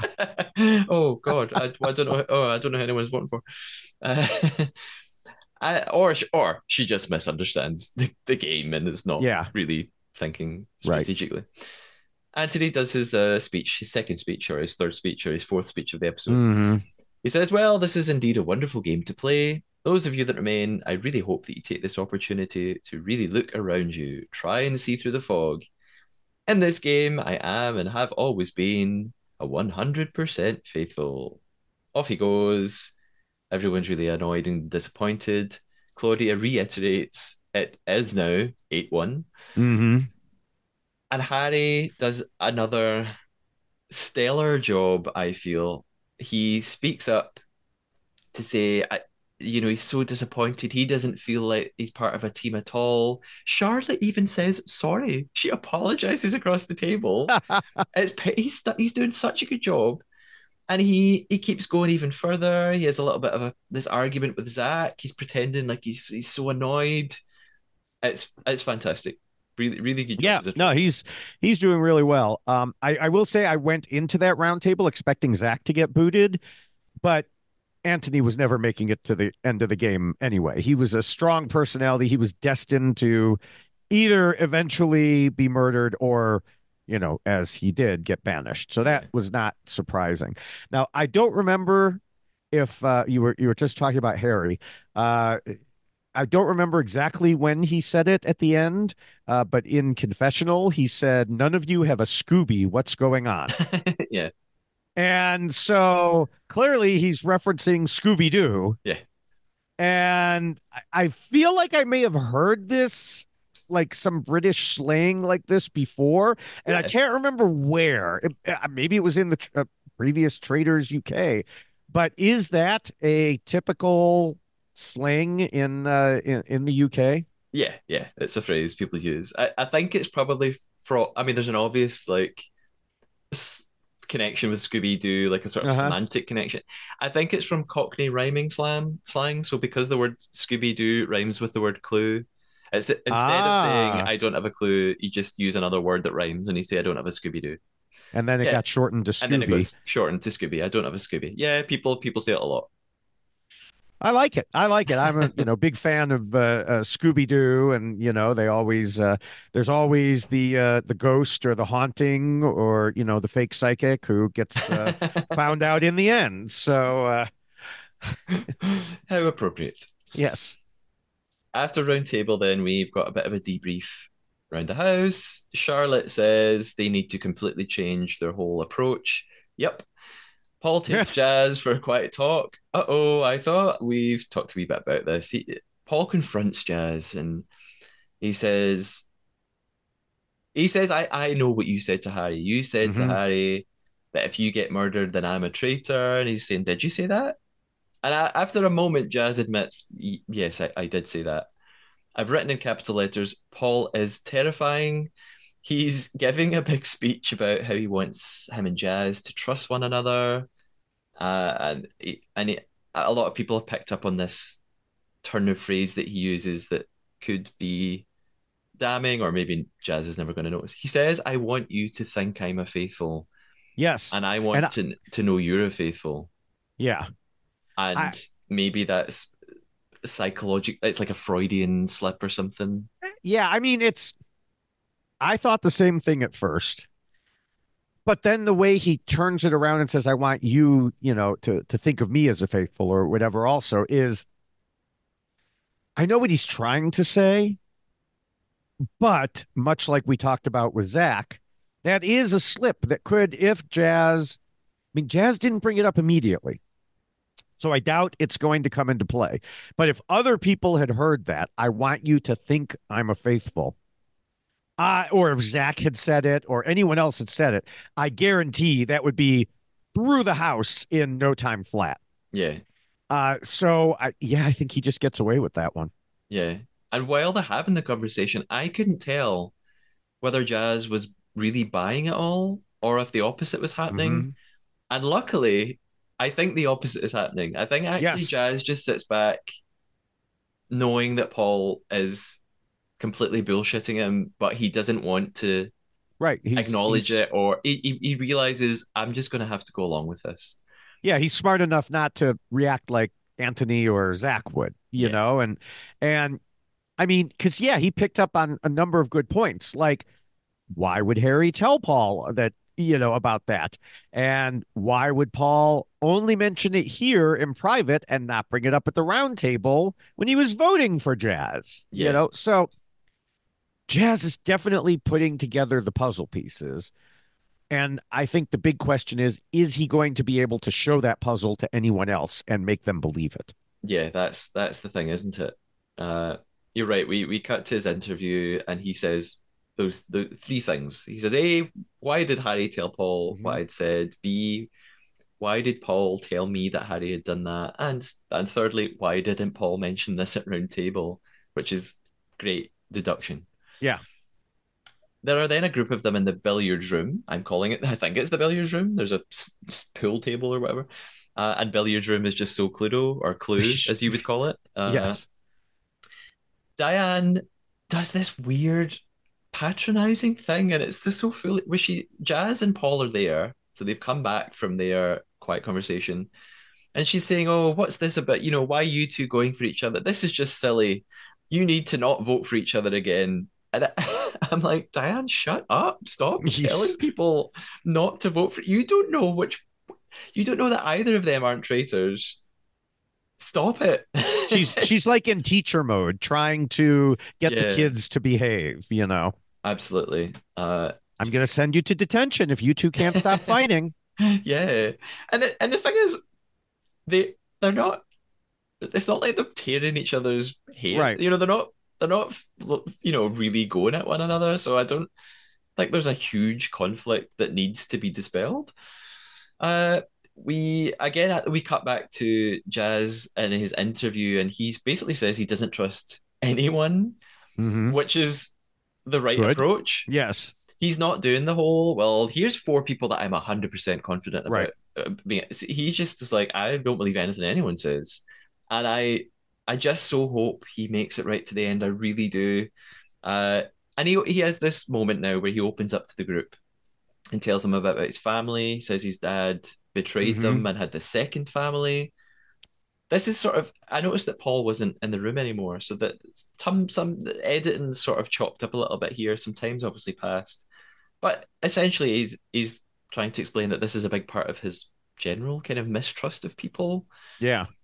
And I do worry though I wondered, why is Jazz getting this backstory now? Why have they chosen to show us this? Like, what's the narrative arc that the program makers are building? And I thought, please don't murder him next. Like, please don't this be just the moment you're building us up to him being killed off. So I hope he's going all the way. Yeah, he was so invisible, but not invisible enough for me to put in the final three, like in my predictions. I just, but he could be, I'll have to reevaluate that as we go forward. Although in the game you get a penalty for switching them, as I found out. But uh, the the way he's telling all this. I think the reason they're giving us this information now is because he finally chose to give the information. It's not Yeah. like it's not like they edited out people who were in the house previously when he was, or in the mansion, when he, and that he said it earlier. I think it's just now he feels comfortable enough to do it. What I was worried about, and this is kind of a joke in bad taste, but I was still half expecting someone to say, "Oh, it's in his DNA to betray people." So Oh my God. That would have yeah, been awful. I know, but I was still half expecting it. Oh, I'm so glad no one did. Yes. Or if they did, they didn't put that in the show. Yeah, yeah. It's on to the next segment of the episode now, which I'm just calling the secret mission. Yes. Claudia tells us that she is going to give the traitors a secret mission, and that what's about to happen, nobody is expecting. We cut to Harry, Miles, and Paul entering a room separately, and they find a letter on a chair. The music's very creepy. I'm freaking out and very excited. And they find out about this poisoned chalice mission. And then I thought, okay. When Claudia said nobody's expecting this, I thought, well, actually, we've kind of seen this before. Yes. In the last series, we had a very similar thing that was just called Kiss of Death. And one of the traitors had to kiss somebody, and that would be the sign. And apparently, they did this in the Netherlands a couple of times too. I haven't watched those. I don't know. It's people on X send me these messages with facts Right. and do all my Right. research for me. So Yeah. so Poison Chalice has been used a couple of times there. Yeah. It's just It's not this that is unexpected. right. Well, it's not that unexpected, but it's more obvious than just, giving someone a peck or something like that. Um, the look on Harry's face when he came into the room and saw the letter was particularly funny because I'm sure he was thinking, wait, this is the room where faithfuls go to get murdered. What's going on Yeah, here? yeah. Um, and so, yeah, I just, the whole chalice thing, like I said, a little bit more obvious, but with it being completely new, I don't think anyone will be paying attention. I know they're very worried, like, oh, you're going to hand it to them and they're going to know, the rest of the people will know, but I really don't think it will come back to haunt them. Unless when it's announced, Claudia says something like they were murdered in plain sight. Yeah. Then people will start, or says they were poisoned, Yeah, that's or, I think then so. they may do it. But if she just says they were murdered, then eh. I agree. A lot of people online are saying, "Oh, it's going to be so obvious what Miles just did." It's only obvious. I think actually Claudia probably will use that expression that someone was murdered in plain sight. But I think it'll only be obvious if she literally says someone was given a poisoned chalice. Right. Then they can be like, "Oh well, who took a chalice from someone?" Yes, exactly. So I don't think she's going to say that, and therefore, I I don't. Yeah, I agree with you. I don't really think people will figure out what they've done unless Claudia or producers give them a very big hint about it. Right. And I don't know why they would do that. So Miles and Paul, first of all, exit the house and they go out to the fire pit area, which we, of course, are very familiar with. Mm-hmm. And they wait around for Harry. Even though I would just sort of saying, oh, we have seen this before. I still thought this was great TV. I was so excited. I was Yes. completely on edge. I was paranoid they were going to get caught.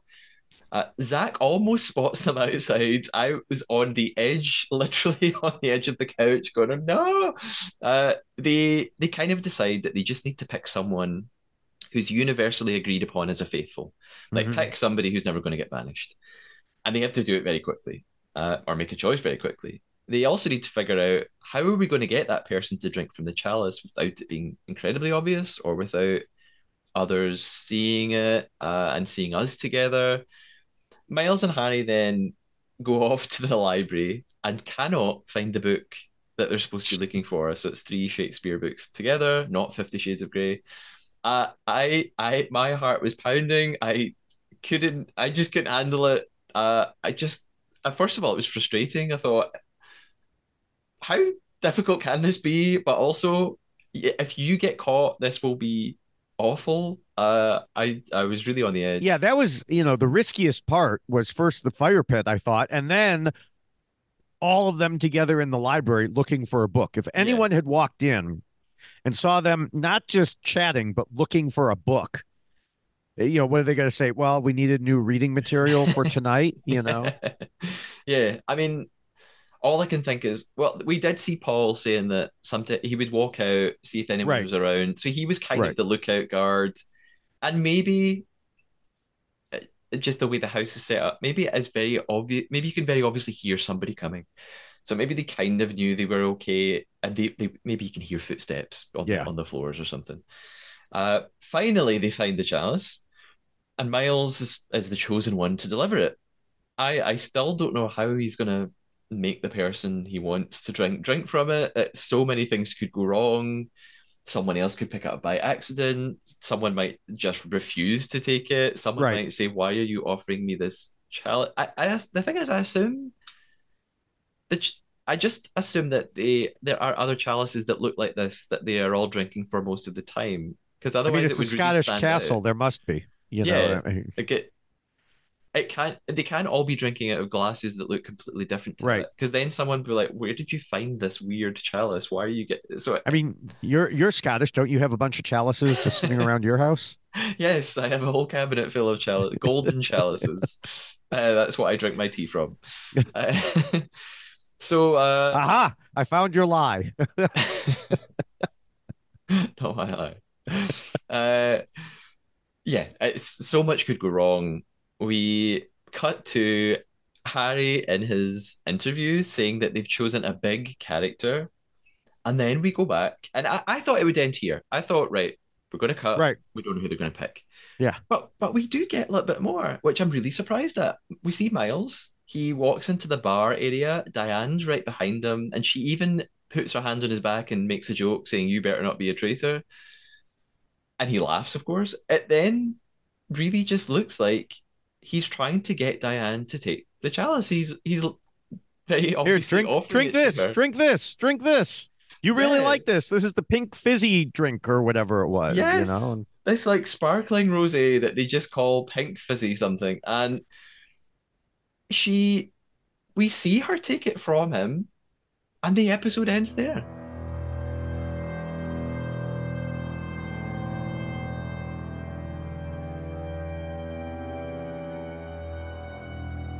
And my first thought is, well, that's a stupid cliffhanger. It's as bad as the one with Ash. But then the more I thought about it, it's like, oh, she has to actually drink from it. So Yeah. they're It's leaving us. I mean, I still think it would have been better, like you said, if it had been ending a couple steps earlier. yeah. But but by the same logic that you applied to the Ash cliffhanger, it does make us think, oh, is she going to put it down or not drink from it or whatever? Yeah. Now, don't get me wrong, I'm absolutely including Diane as my prediction for who gets murdered in the next episode. But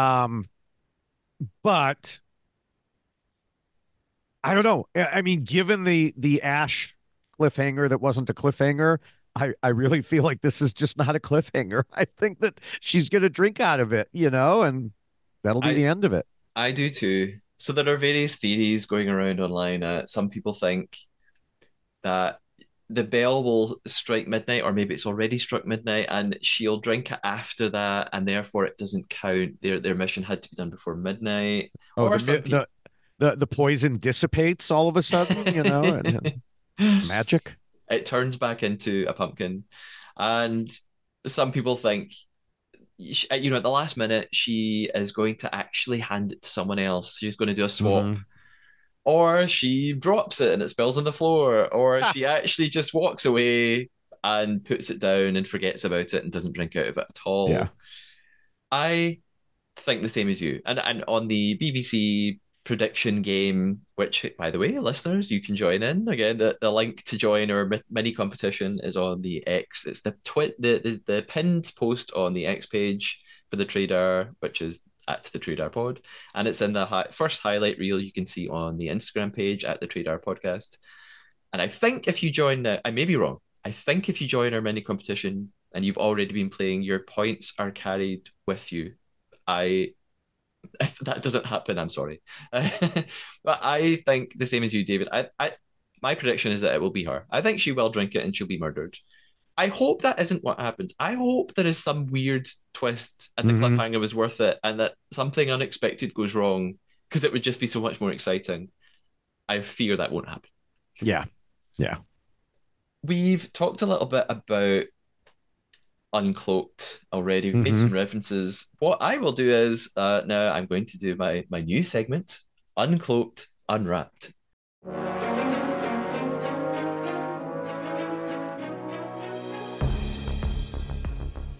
I am going to give myself actually only 60 seconds this time. So previously I've talked about what happens in the Uncloaked visual podcast for 90 seconds. I had less to say this time. So 60 seconds, I'm going to do it. Here goes. Susie Ruffle and Krishnan Guri Murthy are the guests today. Ed Gamble has decided that wacky trainers are going to be his thing. Great. They talk about Miles taking on the Chalice mission and they think it's a big mistake. They also talk a lot about Diane and fizzy wine. Ed says that Harry's gameplay is Othello level stuff. Even I don't use that kind of hyperbole. Ed says, yes, Anthony, preach, which I find very uncomfortable. All three on the couch talk about Paul and how the contestants are all afraid of him, and it's reminding me of Sam Australia Season 2, which we've already mentioned. Then we get the reveals. Tracy doesn't even bother using her powers to guess if Anthony's a faithful. He just tells her. Then we've got the best reveal ever, in my opinion. Anthony literally falls on the floor and screams when he finds out about Harry. He's almost as shocked at Miles. He even looks like he might cry. They're less shocked by Paul, which is very interesting. Tracy destroys her career as a psychic with 6 words by admitting, you got 1, I got 0. The episode is full of references to The Godfather and Scarface, which I really can't relate to. Anthony is quite extra in his interview. Tracy beams in via Ouija board, and Ed pretends he believes she can read auras. Tracy continues to inadvertently convince us that in fact she cannot do this. Ed rips me off again, and I realise I need a new catchphrase to close the podcast. David.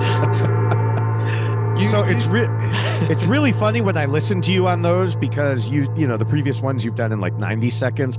I listen to podcasts on 3x speed typically, and so you're zipped through it in like 30 seconds on a normal one. So this one, when I listen back, it'll be 20 seconds. You'll be done with it, which is appropriate for how much Uncloaked deserves.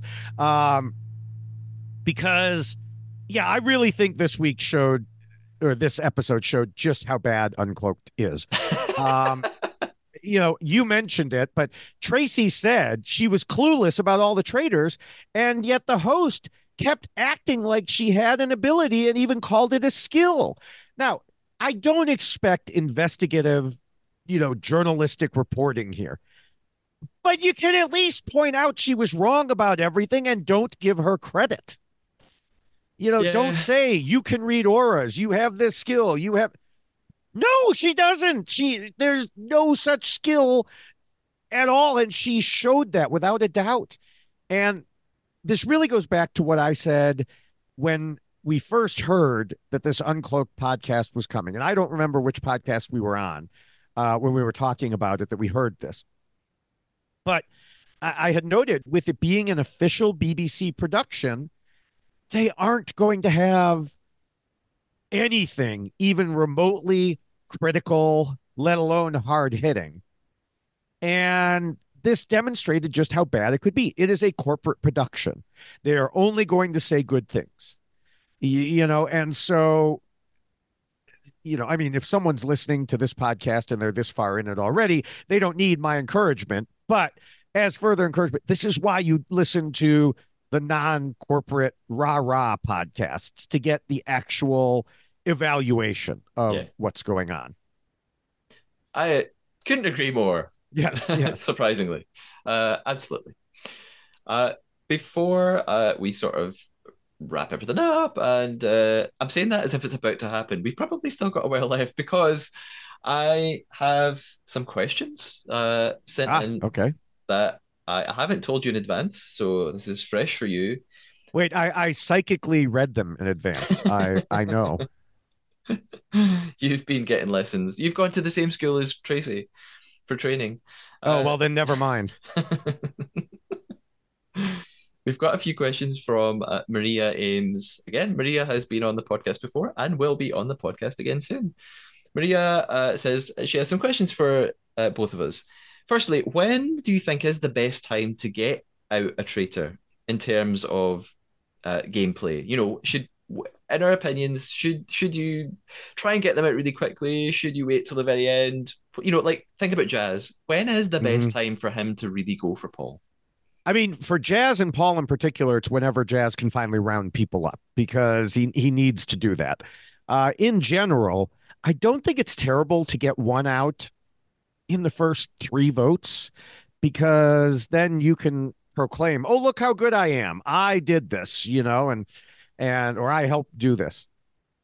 But other than that, if you start getting 2 or 3, they're just going to recruit and make things more difficult for you. So I think you need to wait until the back half of the game, closer to the end, figure out who they are, but then stay close to them. Yeah, that is a sensible answer to me. And I guess the answer is also different based on whether you are a traitor or a faithful. And of course, how well you understand the game. Right. But yeah, I think it's a good idea to get rid of one relatively early on, but generally then hold off and figure things out on your own. But of course, you can't wait too late. Like, spoiler alert, Right. if you haven't seen Australia season 2, I'm not going to say the outcome, but skip ahead 30 seconds if you're going to be really annoyed and send me an email about it. Yeah. Australia season 2 ends up with the scenario where there are too many traitors left at the end and it just becomes a lost cause. Right, right. And I mean, part of that I blame on the traders themselves for having recruited late when they didn't need to. So, but yes, you do end up with that situation. And there was something else I was going to say, and now it's totally left my mind. So I just think that, yeah, I don't know. Continue. It's gone. Tracy will send it back to you psychically. Yes, exactly. Maria's next question is about Paul. She says, "Why do you think Paul is getting away with this? How is he doing it? How is he pulling it off?" Charisma. As the kids would say these days, Riz. Riz.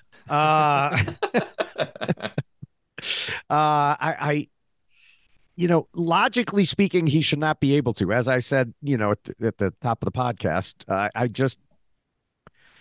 I don't think he's going to get away with it by the end. I do not think he will be a winner. I think things are slowly building against him, and he's a little too confident. But for now, it's still working. Yeah, I'm gonna put myself out there and call it now. I think I want Jazz to win. I think Harry will win. I think Harry will win on his own. I think so too. Yeah, I think Paul. Same answer. For Maria's question, he's friendly. I know we see him in interviews, smiling and grinning and saying he's loving this. The faithful don't see that. They just see a nice guy.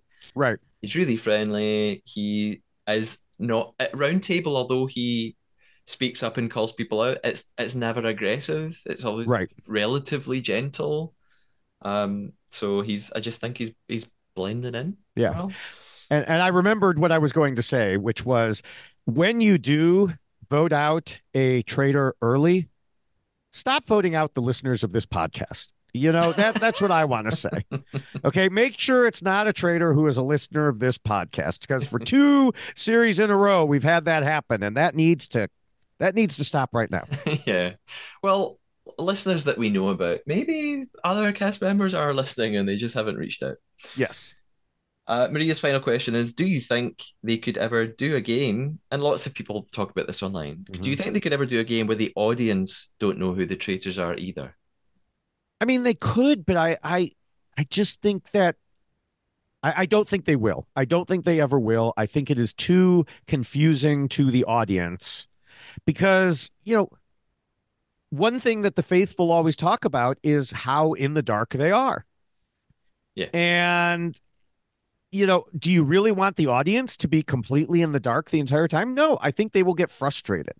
I think the audience wants to, or most of the audience wants to know what's going on. yeah. And, I just don't see it ever happening.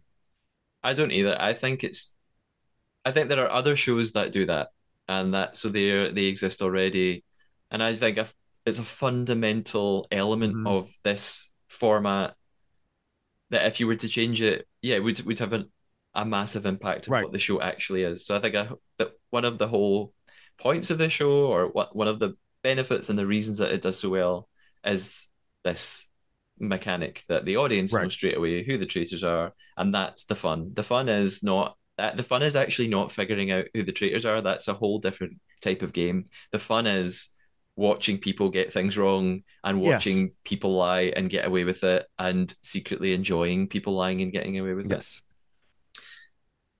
Okay. I just have one final thank you, really. So I mentioned my coffee page before. There is a coffee page for the podcast, which is ko-fi.com/Matthew Keeley, where if you are enjoying the podcast and you feel like putting in a little donation of any size, you can go ahead there and send me whatever you feel like. And a few people have done that recently, which is really, really lovely. So, Jordan, whose name on coffee is the best name ever, is Nutmeg House Bear. And I don't know what that means, but it's fun.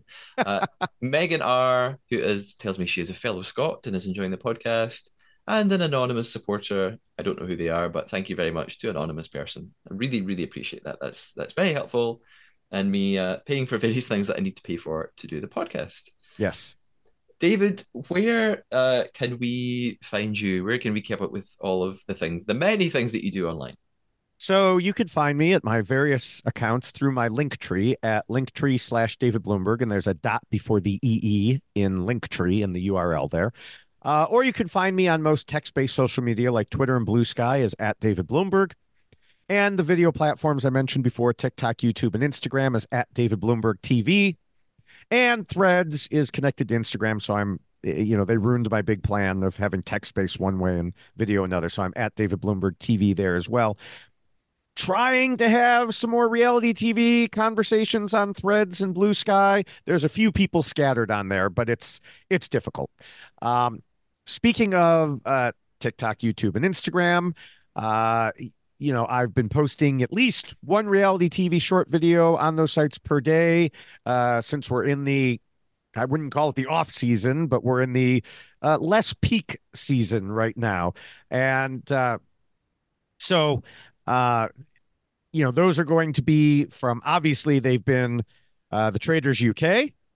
I've started some Survivor US old season flashback videos, and of course, I will now be posting Traitors US videos as well, plus a show called The Trust, a Game of Greed on Netflix. So I'm posting a few from there as well, and then anything else that pops up that I find interesting from reality TV. So the numbers will start to increase a little bit more now that we've got multiple shows going on. Okay, fantastic. I haven't watched The Trust. I mean, it's very much by the looks of the promo being marketed as a very Traitors-like thing. How similar is it? I don't think it is really. There are no missions, so there's no challenges whatsoever. So they break from typical reality TV format in that. And as much as I'm the type of person who doesn't really care about missions or challenges, I do find that it makes the episode seem longer. It is really literally just all social game. Okay. And it's okay. It there are some good parts, some bad parts. The first four episodes were all out at once. and I watch them, and it's a bit slow, I feel like. But there are some decent parts, but some of the players are also a little bit either naive or not very bright. I'm not sure which it is. And so there's that. I guess a combination of both if you're on a reality show that involves money. Like, my integrity is not for sale. What are you doing here then? And so uh yeah, it's an interesting twist on things, and I'll keep watching it.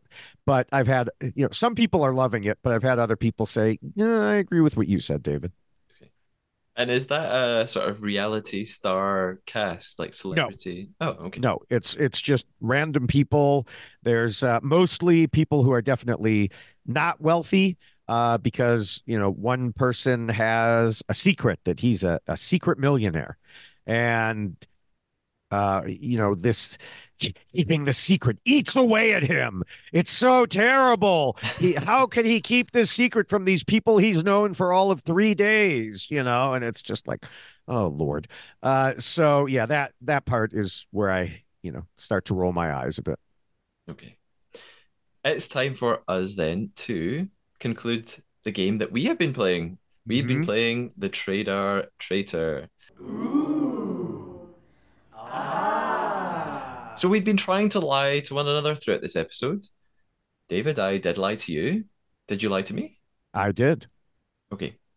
I have a guess. I have one single guess.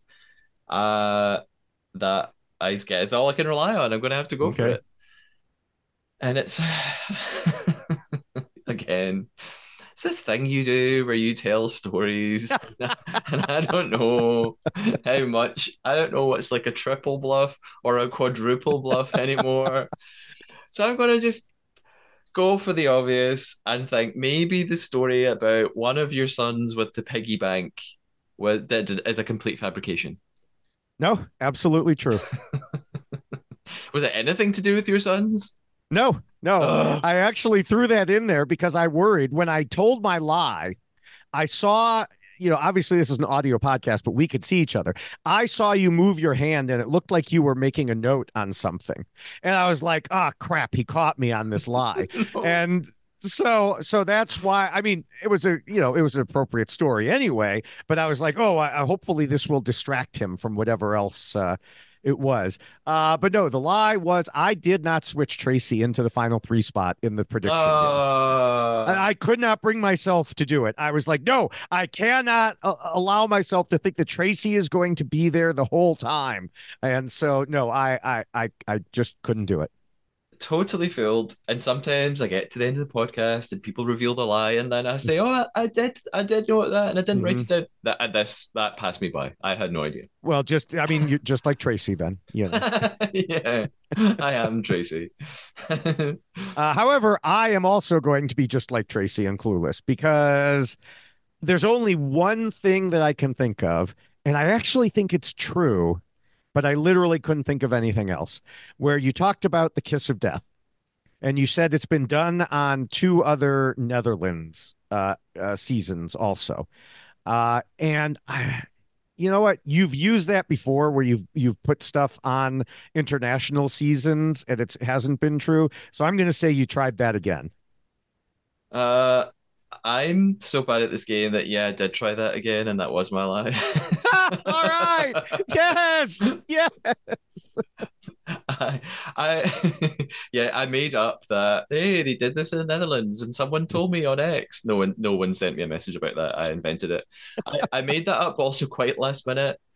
I was gonna lie about something else in the episode. I was there. There was a bit where four people were in a car, and I was going to change Ross's name to Harry. Mm. And then I thought I should have just done it, but I thought that's too small and that's rubbish. David will never get that. I've got to like at least give something that they might guess is a lie. That's pathetic. In future, I will be using tiny, minute lies Yes. to try and win. So well done. You caught me. I am not very good. Uh, Woohoo.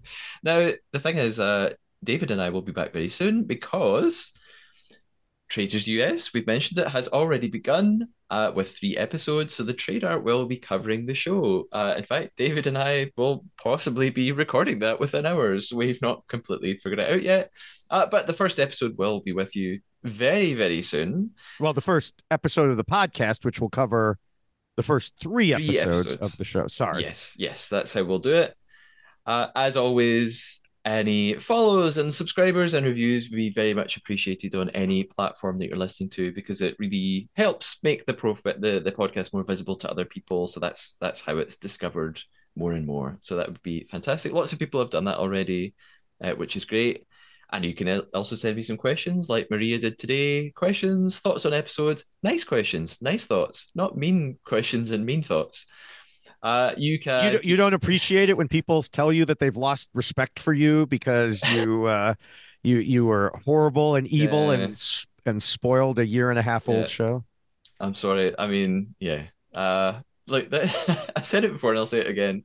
This is kind of a hobby. This is not my job, and I'm not getting paid to do this. So, just think about that before you tell me some kind of cruel thought about my personality. Anyway, you can keep up you can follow the podcast on social media on Instagram and YouTube and now TikTok at the Trader Podcast, or on X at the Trader Pod. And the email address to get in touch, if you would like to, is thetraderpodcast@gmail.com. David, thank you again. We'll be talking very soon. We will.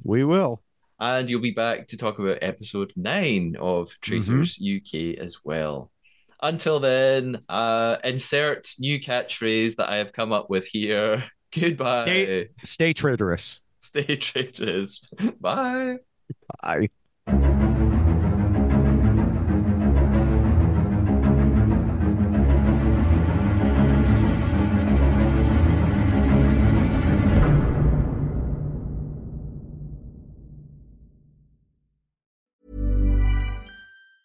Planning for your next trip?